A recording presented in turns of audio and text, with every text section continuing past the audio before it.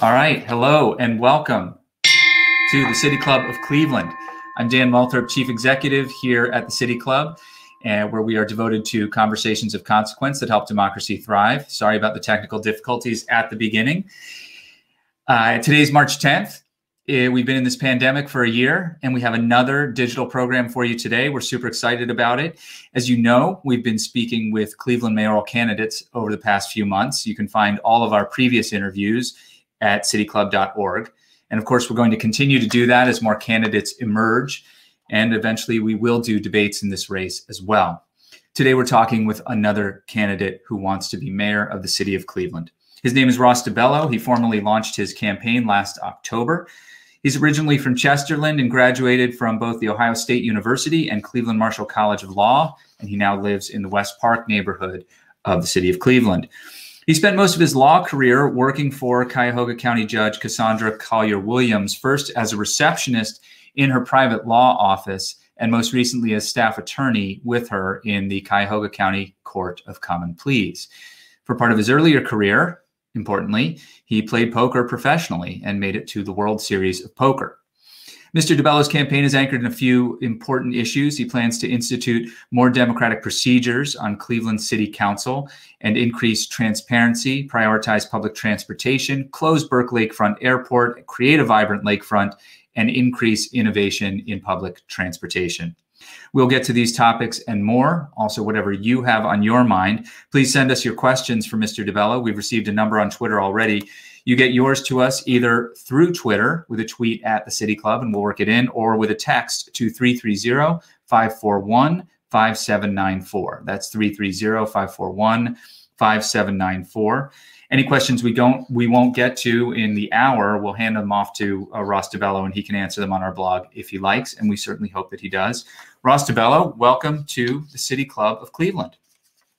Dan, thank you for having me for this discussion. Can you hear me all right? We sure can. Thank you very much for joining us. Ross, why don't you start out by talking about some of your priorities? I mentioned the sort of new things for that you have in mind for City Council, and you have a sort of suite of good government reforms you'd like to implement. Yeah, it's something that I think is badly needed here. It's not just badly needed here; it's probably at the federal and state level as well. But since I've been working in Cleveland, I've seen time and time again the will of Clevelanders in all parts of Cleveland, east, south, west, downtown, be pretty clearly ignored. And understanding election results and campaign finance and kind of what motivates policy. I just think we can't be governing with re-election in mind. And if we are, not significant amounts of campaign contributions needed to potentially be reelected, but rather improvements to the city based on what the tens of thousands of Clevelanders want time and time again, which haven't been ignored, which in my opinion has resulted in this #1 ranking in poverty, and some of the other humanitarian statistics, the decline in public transportation, the state of our city really, I think, is proven out by ignoring, rank and file Clevelanders in all places. So to create a more democratic Cleveland, I want to install a 2-term limit, just like the President of the United States. Whereas if you do a great job in your first 4 years, based on the quality of life improvements, you would probably get reelected for a second term. And then we would force, new blood into the discussion, new ideas into the discussion. That'd be the same term limit for council people. We'd end that appointment process, which has so many of our council people now have benefited from. And the campaign finance portion of my platform, and these are all proposed charter amendments that would need the mandate of the people in a following election. Campaign finance portion is we just raised the limits from $1,000 per person, $2,000 per PAC, to $5,000 per person, $7,500 per PAC. And that's just badly unrepresentative of who Clevelanders are and what we're about. So my proposal is to bring it down to $250 per PAC, essentially eliminating corporations as influence wielders in local politics as best we can, and then $750 per Clevelander. That's the max you could donate. Ross, let me ask you a practical question. I'm not a lawyer. I only kind of barely understand the charter that governs the city of Cleveland and council. But does the mayor really have the ability to set the rules of council regarding public comment and things like that? No. And so, the people have the power to mandate our charter. So just last year, we did a few charter amendments. The council puts them up, and they place them on a ballot in a certain type of way. One of them was this time to get these signatures for these ballots. I think we're trying to lobby everybody for things that we don't have power over: HUD money, federal government, right to wine, state level minimum wage. So this is my proposed way, and it's not one where day one, if I'm victorious, I can change those campaign finance limits. So it would seem to me, pardon me, that you would actually have a better shot at making those kinds of legislative changes and charter changes and changes to the basic rules of council if you were sitting on council and not in the mayor's office.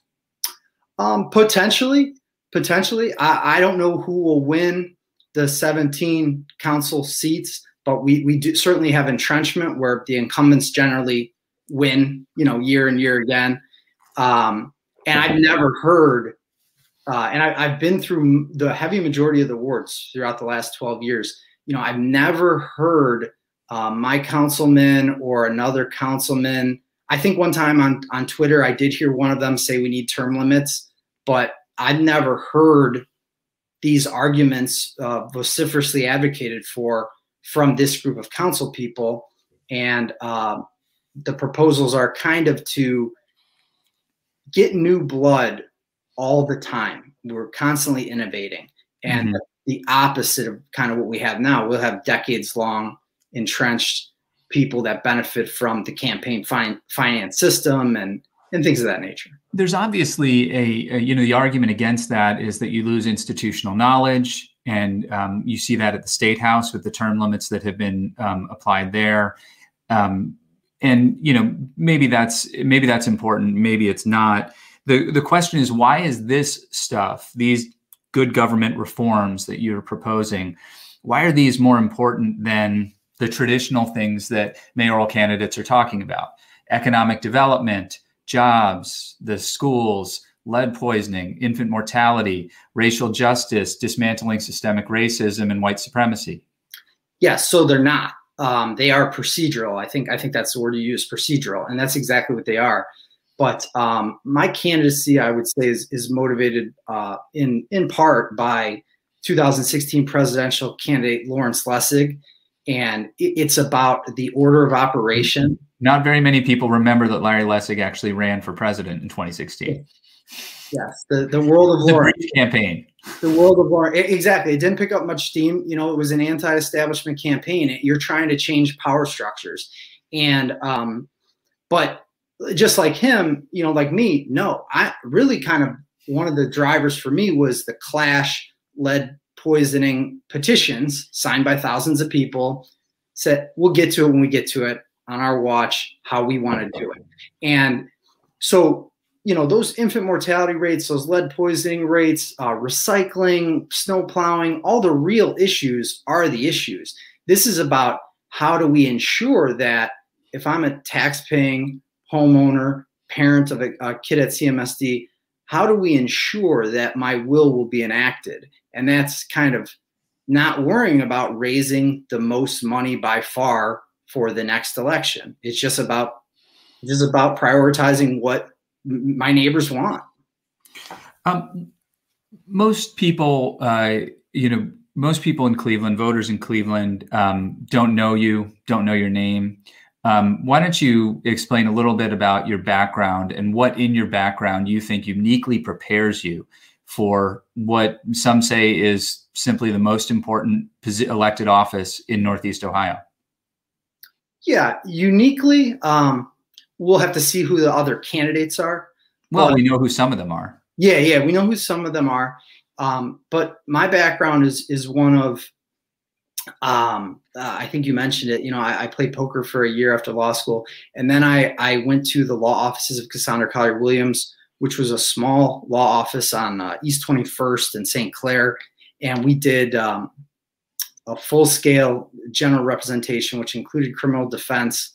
And then when she wanted to run for judge, our thing was, well, let's do this the right way. So we were in the community and in the county. It wasn't just the city, but we were citywide and countywide every night, most weekend days, most Saturdays, any parade, any Democratic Ward Club meeting. And I loved it. I loved it. And you get the slice of life. You get the diversity that is Cleveland and Cuyahoga County. And you realize that, wow, we're just so similar. We're just so similar. And we all have the same wants and priorities largely. I mean, not exactly, but largely. And so then when she was lucky enough to get elected in 2012, she took me with her to the Justice Center. And I saw,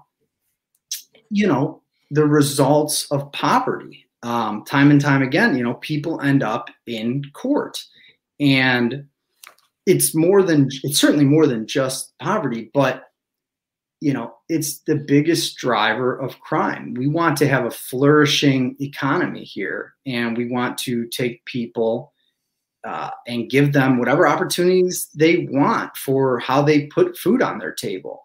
And at the Justice Center, you just saw too much. So when you say uniquely, I was just watching criminal cases, most days. And my job was more on the civil side. So I also saw the big money lawsuits and corporations and the games that they play and things of that nature. So that's my background. Is it going to be unique to the candidates? I don't know. But 7.5 years in the felony court was tough to not want to do more, do the most I can. Has Judge Collier-Williams endorsed your campaign? Oh, they cannot by law. Judges cannot endorse political candidates. By law? By canon, by judicial canon. Yeah. Yeah, judicial canon. I see. You left her employ. You're no longer working at the Justice Center. Why not? That's a family situation. I had a couple ill elderly family members, and the Justice Center, I don't know if you've had the pleasure. It's highly traversed. So I think I kind of jumped on the whole, let me be safe rather than sorry, sooner than most. And so I just had to get home because I didn't know how much I'd have to interact with family. So that's that situation. Understood. Ultimately, was it your experience in the courts that led you to believe that you are the leader Cleveland's been waiting for, or is it, or was it something else? No, it's my, I think my passion for politics and community. Like, I personally am probably like a lot of other people in that I don't really feel represented at any level. I think democracy's broken at pretty much every level. The two-party system, I think, has let us down. We are in an era of inequality. Prior to the Justice Center, I was at the law office. I think in 2012, I was making, maybe it had gotten up to $10 an hour at that point. I was also working at the casino full time, making $6 an hour plus non-existent tips. So I just think we're in an era of inequality, and politicians have to do more to fight for, the heavy majority of Americans, and here in Cleveland, Clevelanders. And I just don't know where I'm getting that from right now, from my taxes. But I don't want to complain. I want to act. And so presenting a platform, again, my priorities, I believe, are the right priorities, but the procedure and the operation of how we get to these changes, it matters to me, and I believe in the changes we need. Ross, you've referenced the time you spent playing professional poker. I noted earlier that you made it to the World Series of Poker. You understand a little bit about risk and game theory. What does risk and game theory tell you about your candidacy? How does it, what does it tell you about the likelihood of you making it through the primary, for instance? It's a great question. It's a great question. And I think I opened up my campaign committee before COVID. So I was really excited to go out there and make these arguments that I'm making you right now. Like, hey, we got to change the system. This system is badly broken.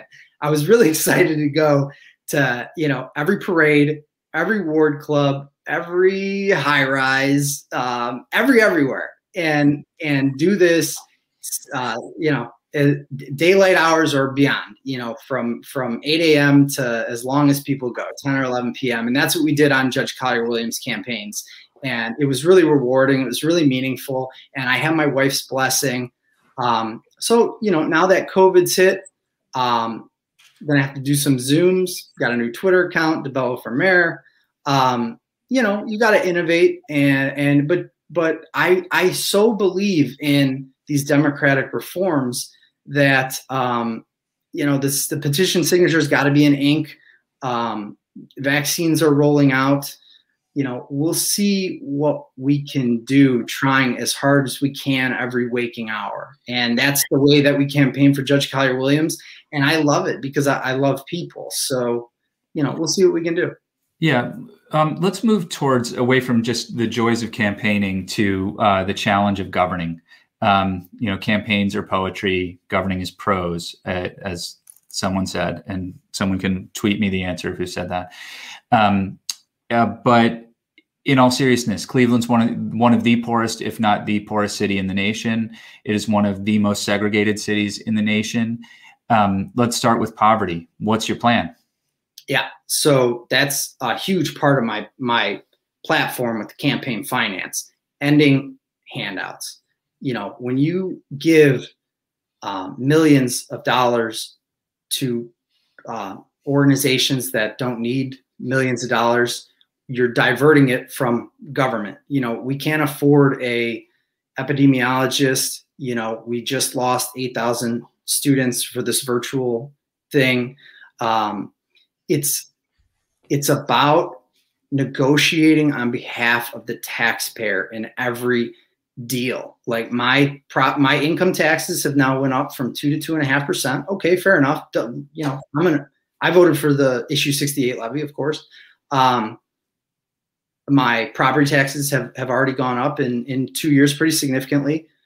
Just like anything in life, you want to get what you're paying for. And I feel like what I'm getting is headlines about more jobs and hopefully more income tax revenue and more commercial revenue and things of that nature.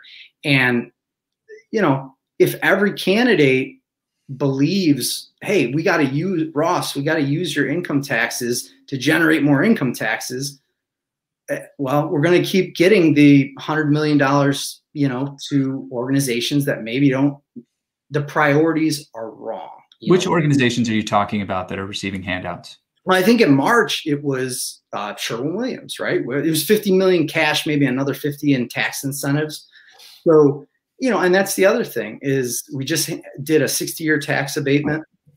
So let me push back for a second here, Ross.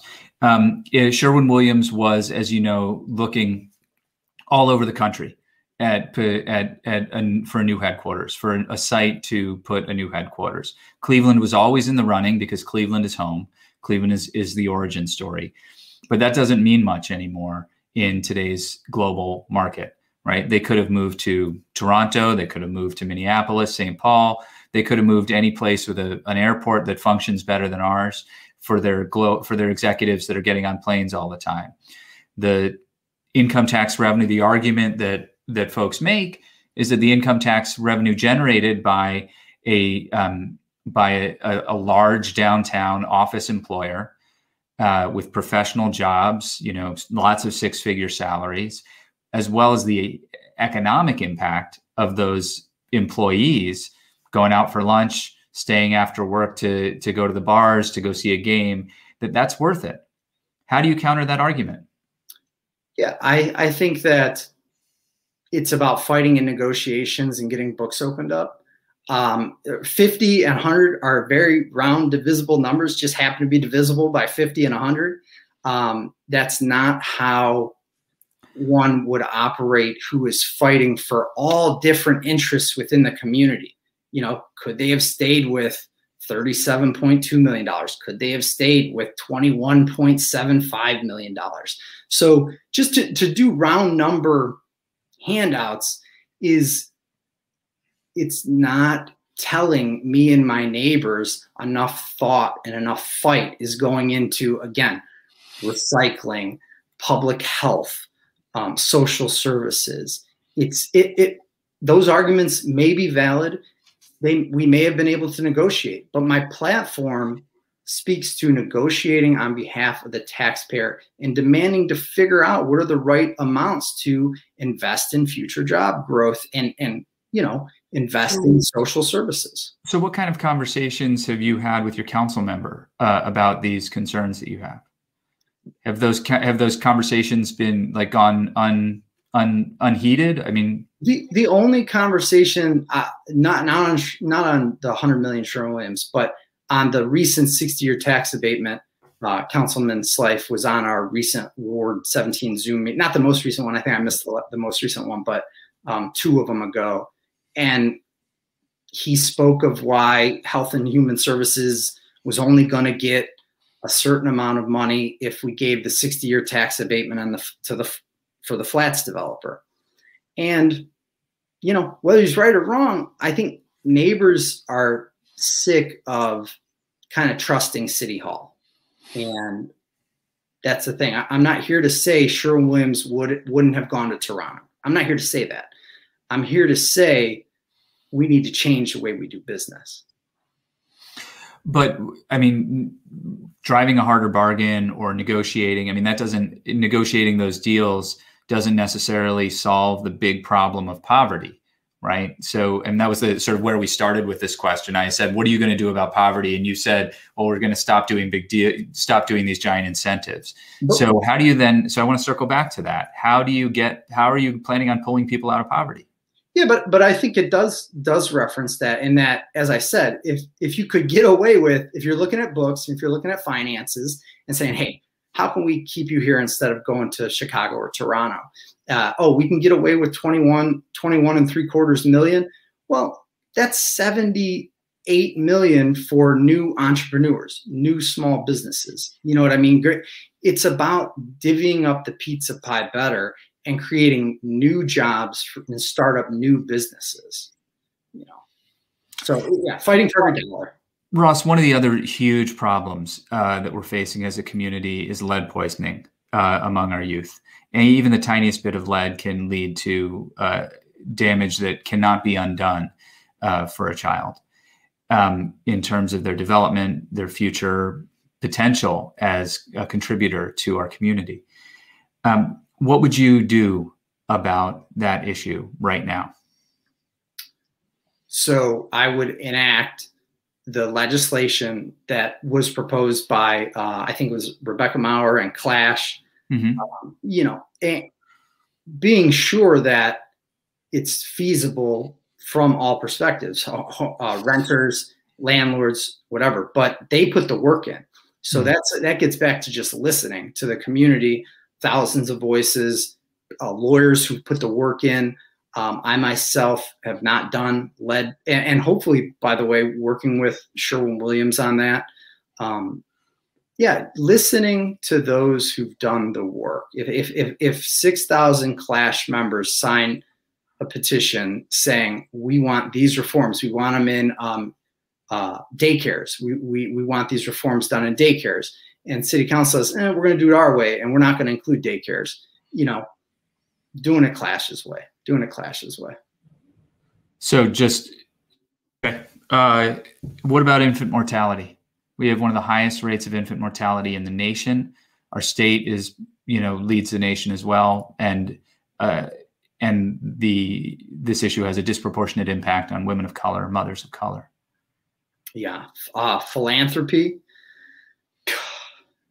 combining with the clinic, Metro Health, UH, and making sure that African-American women's voices are heard. There's a lullaby project I remember reading about where that could help with infant mortality. And I think the woman's name that is the main forefront person on this right now is Kristen Farmer. Again, just like Clash with Rebecca Maurer, you call up Kristen and you say, lead us. I can lead in that I can bring those who've done the work to lead on the issue of lead paint poisoning and infant mortality. And I think our hospitals... Forgive me a second here, Ross. You just said I can lead. Your experience, your resume does not suggest that you have led anything. Nobody has led anything until they've led anything. And so while that is... So why not lead something smaller before you decide that you want to be mayor? That's a big leadership role. There are lots of smaller leadership roles. There are campaigns to solve some of these problems that you could lead. There's all sorts of stuff. Yes, I believe in fighting for change and doing the most I can do. And you're going to get some stuff wrong. You're going to get some stuff right. But when I look in the mirror, I am tasked with trying my best and attempting to serve. And I don't know who's going to run in this race. And you don't know. Well, but you do, Ross. I mean, you know that Dick Knopf is running. He may not have really announced yet or officially, but he's running. You know, Justin Bibb is running. You know, Kevin Kelly will probably run. You know that Dennis Kucinich is likely going to run as well. We know that Senator Cassandra Williams is likely going to run. I mean, these are all people we've interviewed already, and I assume you've watched those. And I mean, we do know who's running. We know some of the people that may run, but we don't know any of their platforms. In October, I put out a very pointed platform, vision for the future. And I don't know if Dennis Kucinich is going to fight for term limits or campaign finance. Again, my campaign finance plan is you could argue drastic. So if no other candidate... Look, it is, just to be clear, so everybody knows what we're talking about. The current contribution limits are $7,500 in a mayoral campaign and $3,000 per year per person per donor for a council member's campaign. And that's for corporate donations rather, and you would restrict those to $250. And individual donations to a maximum of $750 per year, which are currently $5,000 per year for a mayoral candidate and $1,500 per year for a council person. I think it's important to note that your system favors the individual contributions over corporate, and that's certainly a progressive reform you're proposing.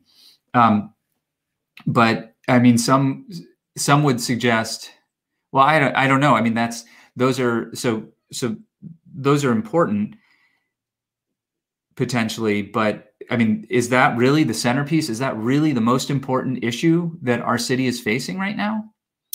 The most important issue, getting back to lead paint poisoning, infant mortality, is again the people's will dictating policy and priorities and budgeting. So that's how we do it. You motivate policy and negotiation on behalf of residents and homeowners and parents. Mm-hmm. Ross, we're going to move to questions from the audience in a moment. And I'll remind our audience as well, if you have questions, please tweet them at the City Club or text them to 330-541-5794. That's 330-541-5794, or tweet them at the City Club and we'll work them in. My apologies to Adam, who's directing our webcast here, and I keep going in a different order than I usually do. So he's flashing up different information on the screen there. Ross, there's a critique right now in the world generally, but it's specifically on the progressive side, that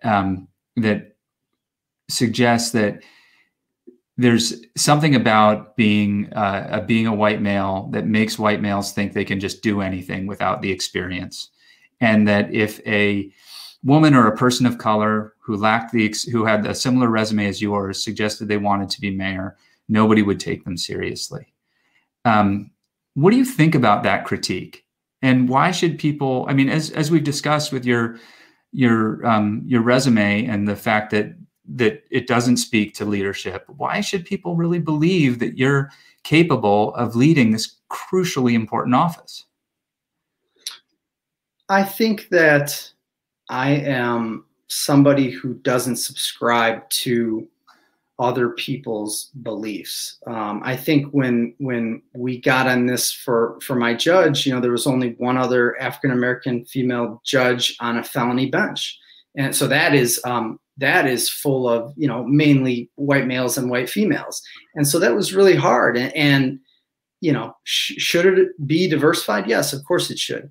As for me and my resume and my lack of leadership ability, those are okay thoughts to have. I need to earn people's trust. Again, I've been working really hard, really passionately in a servant role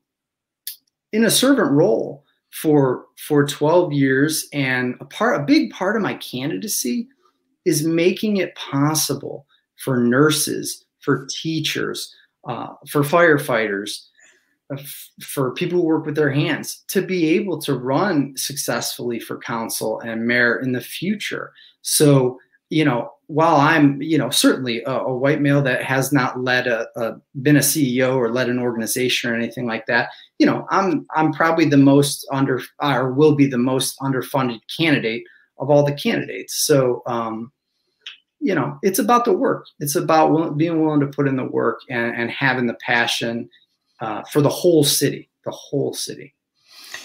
Yesterday when I was noting on Twitter that we were going to be having this conversation, and I encouraged people to respond with their questions, somebody asked on Twitter, ask him about his upbringing in Cleveland and how it prepared him for this moment. And I replied, he was brought up in Chesterland. He said, okay, ask him how his upbringing in Chesterland prepared him for this moment. Yeah, I just believe that a strong education is so paramount to building a place from the ground up. So I feel like I had a good education, end up in law school, and that is the most important thing. Wanting to get every 4-year-old the education that I had or even better, and when you lose 8,000 kids, because of COVID and going virtual, it's tough to worry about getting them to college. We got to get our babies to college, so I know what I had and I really appreciated it. And I think that that's what we need to do. We need to start off at a very young age and put our kids first, help our most vulnerable. I'm a huge fan of the I Promise School in Akron. We've got very vulnerable communities who aren't getting what somebody like me had. And so that's what I want to prioritize. Help fighting for kids, infant mortality, lead paint poisoning, and CMSD. You put the kids first and the business will follow. So with the kids, with the thousands of children who seem to have fallen off the rolls in the Cleveland Metro School District, what is your plan to bring them back? Constant reaching out, but it starts with the families. You've got to understand kids' family situations and make school a place where, unfortunately, our teachers are already asked to do too much, but direct funding, how we need to fund it, and reach out and end the digital divide.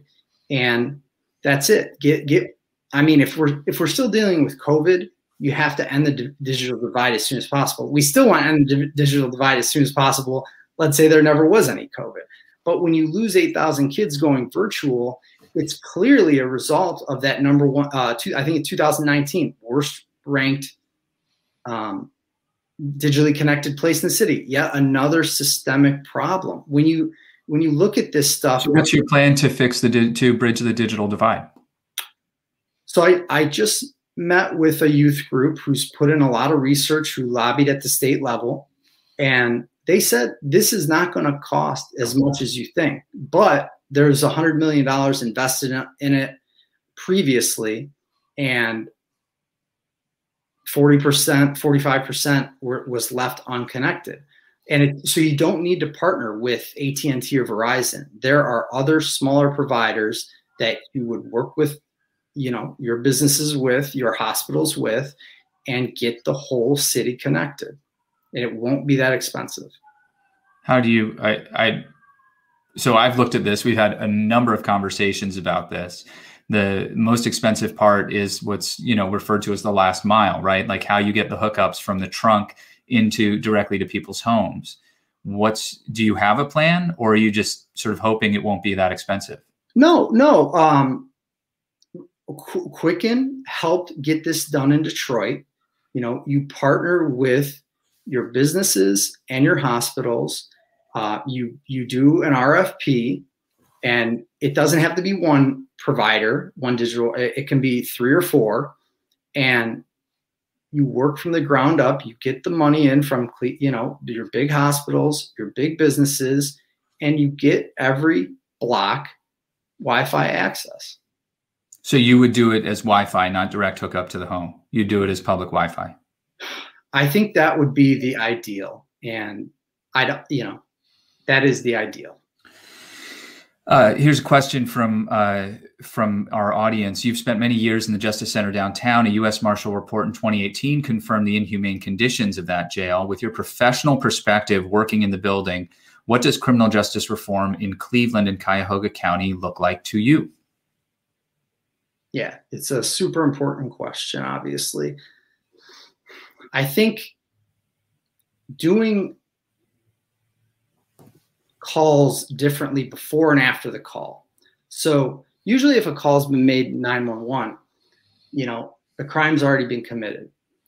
We want to do focused deterrence to bring down incidences of crime. And that's police working with the community, maybe resetting up our mini stations that we had many years ago, being able to know your local police officer in your neighborhood, and being stationed consistently by you, and working with adults who know who high offender people out on release are, to, again, have a more focused approach to deterring crime so that less calls are made.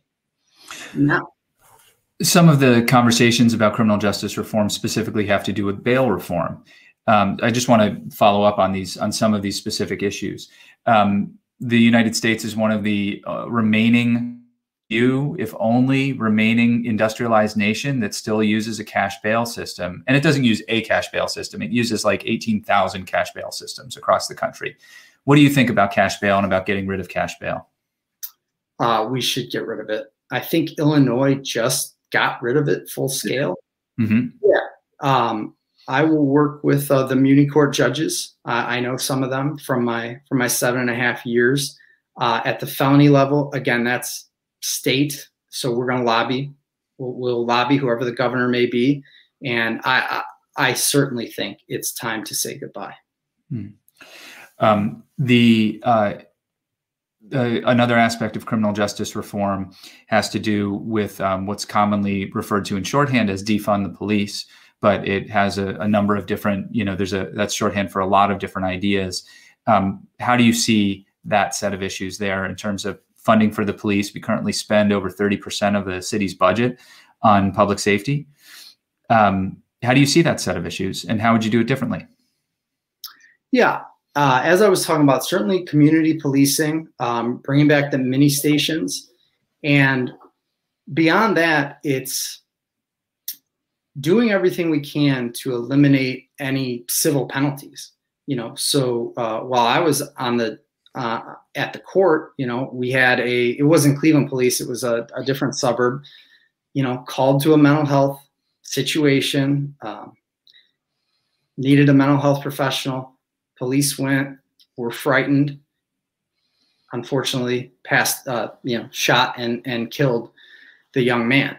And these costs are huge. So with bias training, with a different 911 dispatch system, you can save lives, which is the most important thing, obviously. And you'll also be saving money, because every penny that gets spent on one of these lawsuits is something that I guess you can't budget for at these yearly budget hearings at City Council, because I listen to them and they don't budget for it, but it's certainly an expense. And that's how you keep funding where it's at, save lives, save money, and hire, mental health professionals, and change the dispatch system and the whole object of having a police in your community. We want a more local presence. We want faster responses, and we want compassion, and we want bias training. And policing is a really hard job, and we want to help our police officers do the best job they can, have the best know-how they have anywhere in the country. Previous interviews with mayoral candidates, specifically the last one with Dick Noth, who served on the Community Police Commission as I think, co-chair of that commission, he suggested that he would relieve Chief Williams of his job. Would you fire the chief? So I'm willing to fire anybody, but the only things I know about Chief Williams are what I read in the media, and then hearing him on the budget hearings, because I listen to the budget meetings. Other than that, I've never had the opportunity to meet him. I've never spoken to an officer, or all the officers about him. And I think that I would treat any city employee, whether it's the fire chief, because I just read an article about the fire chief, or the police chief, with the same level of service I would want for myself or a loved one, which is to do my due diligence. And I definitely want progress. I consider myself a progressive candidate. I definitely want criminal justice reform. I definitely want more progressive reforms in the police department. But I don't feel comfortable on an interview telling you I'll fire a gentleman I've never met, or, Fair enough. Based off reading media things. Are you committed to timely implementation of the lead-safe certificate law to protect children, especially vulnerable tenants, from lead poisoning, which continues to affect so many in our city? I'm so sorry. I'm going to ask you to repeat that. I said, are you committed to timely implementation of the lead-safe certificate law to protect children, especially vulnerable tenants, lead poisoning, which continues to affect so many in our city? Yes, I'd love to. I'd love to implement it on day one. Another question for you, and if you do have questions, by the way, just text them to 330-541-5794 or tweet them at the City Club. We'll work them in. What's your plan to accelerate Cleveland's economic development? Further new business. Work with our high school seniors, work with wanting entrepreneurs, small business grants. Again, we talked about that a little bit earlier, fighting for funding for small businesses. Unfortunately, it's sad, when you give, a 60-year tax abatement, a lot of people describe it as a bailout, but yet we've had small business after small business close during COVID, restaurant after restaurant closed during COVID. So again, it's about treating citizens equally. And you're talking about giving tax abatements and referring to them as bailouts to non-Clevelanders, while Clevelanders are declaring bankruptcy, are closing their doors, putting people out of work. And so it's fiscal priorities. It's fiscal priorities and making those who can pay their taxes and giving out grants in different amounts. They don't have to all be divisible by 0, by 10, giving different amount of grants to businesses based on how many people they employ and their books. Excuse me. With regard to economic development, we have a lot of conversations at the City Club about the importance of the urban core, the importance of downtown. Downtown is one among many neighborhoods across the city, but it's a unique neighborhood, and it's really is the center of commerce. And are there any particular view about downtown development and how resources ought to be deployed, especially in the wake of this last year, where, as you say, so many retail establishments have closed?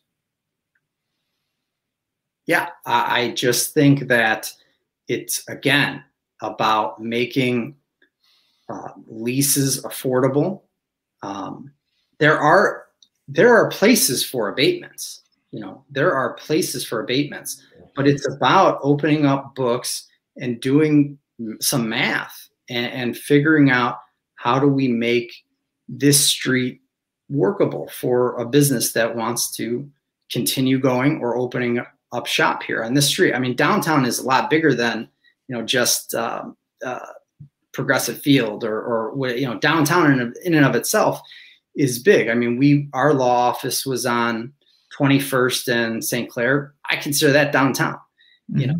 So it's going to vary by block. It's really going to vary by block. But are there any? I mean, sure, it's going to vary by block, but I mean, we have it's essentially most of Ward 3, right? So, I mean, what's your vision? My vision is winning negotiations and helping people who want to start a business, and helping small businesses increase their roles, be able to be in a position to hire a new employee. Another question for you from our audience. Have you done any progressive nonprofit work, either paid or as a volunteer, to lay the basic groundwork for the issues you see as a problem? Why be mayor in a position in which decisions are heavily determined by compromise when there are many, many active nonprofit initiatives in Cleveland that could use the expertise of someone who has studied the law? Yeah, no, I did a little phone banking on the lead paint. I volunteered for Bernie's campaign, but I've been working up until COVID. My job required me to be in the community at a minimum, usually 6 days a week, and work for my boss. And that's what I did. And a big part of that was being in Ward 1, being in Ward 11, being in Ward 3, but not petition initiatives. And I love that opportunity for me in the future is fighting progressive campaigns. It's what I'm passionate about. But when I was working for the judge from 2009 to 2020, I go full go. So, okay. Another question for you. You called yourself a progressive previously in the conversation. What other progressive policies will you be advocating for? $15 minimum wage, green energy policies, or something else? Yeah, sustainability. The $15 minimum wage thing is something that, first of all, I would advocate for a $15.99 minimum wage. But second of all, we've got to go down to the Capitol. So the same way that we lost the right to do that, we've got to go down to the Capitol and win the right to do it again. The other thing is, if we're going to stimulate the economy through big business, making sure that we're divvying out the contractor jobs to minority contractor firms. So I'm all for a much higher minimum wage. Because of the home rule law, we can't implement that, on day one. It's got to be a consistent campaign to change state law or now federal law. And federally, I think a lot of people are confused on it right now. You mentioned sustainability. What would you do there? What would you advocate? Yeah, I am on the side of putting the offshore wind farm on Lake Erie.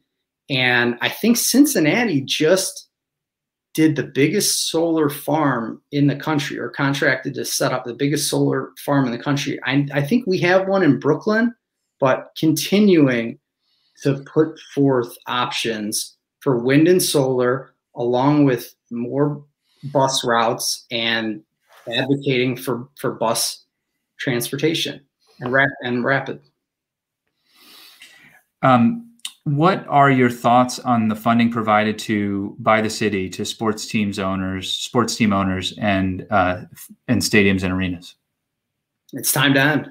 It's time to end. I didn't like the Q deal. I'm with the 20,000 signers. I think that in all beyond sports, but these sports ones, they're what are considered public-private partnerships. And, I suppose that's a nice way of saying a negotiation. So if you give an organization $88 million in value, whether it's a check and abatements, you want to get back 88.1 at a minimum. It's a simple equation. But with that 88, I think we had a few high schools around the area get new basketball courts. And in the end, a big part of the fight was, hey, can we get an East Side and a West Side mental health facility built off these funds? And to my knowledge, they're still not being erected. So again, if you're going to give away $88 million in value, it's about simple business concepts: ROI, return on investment, and opportunity cost. What else could you have done with that money? How much money does the Q generate in tax revenue, just a direct tax revenue from players and employees and jobs associated with the Q? And how do you know that that the $88 million isn't worth that, doesn't create enough return? Well, we'd love to look at those books and get the total, but it's not worth the return if we could have divvied it up better, like I said, with small businesses, new entrepreneurs, the opportunity cost of it. But Ross, the small businesses, all the restaurants on 4th Street, right? They're there because the Q is there, because the Cavs play at the Q, and because concerts happen at the Q, right? That's the argument. So, so how can you both support small businesses but not support the anchor that makes those small businesses possible? Well, I think I don't want to put words in your mouth, but I think your argument is that the Cavs would have left had we not. Well, the economics of professional sports, we are like the smallest market in North America that has 3 professional sports franchises. And that's what makes it so hard to own a sports franchise in Cleveland, right? Because there isn't a big enough market to draw from to fill the stands. Yeah. And any of the owners will tell you that. So there are other cities similarly sized that have 0 sports teams. I think that's kind of something that you're referring to. Yeah. But people's entertainment budgets are their entertainment budgets. So because you don't have the Cavs, you may still have an Ariana Grande concert in a winter night that you would have had a Cavs game. You still have Playhouse. Ariana Grande wouldn't be playing at the Q if the Q didn't exist, if there hadn't been a deal to erect the Q Gund Arena in the first place, right? Yes. But most cities that don't have 3 sports teams still have concert venues. And some teams have arenas, or some cities have arenas that host big concerts. So I think what we're talking about is people's entertainment budgets, and I still think that, the Playhouse Square, like I said, concerts, the Indians, there are numerous ways to bring people on a Friday and a Saturday night to a beautiful downtown restaurant that you've supported, that you've helped erect. And so again, about the 88 million, it's just about opening up the books and doing what's right for me, my neighbors, future business, the neighboring businesses. it's really about fighting for every dollar. And and the mental health facilities and the hardwood courts in I think I've been to Glenville. Glenville got their court redone because of the Q deal, So, but you want to fight harder. You want to fight harder. So I think that information is available. It just requires some digging. I can't quote you exactly where it is, but I know there have been plenty of studies done. Different question now about housing stock. Cleveland has an older and often under-maintained housing stock.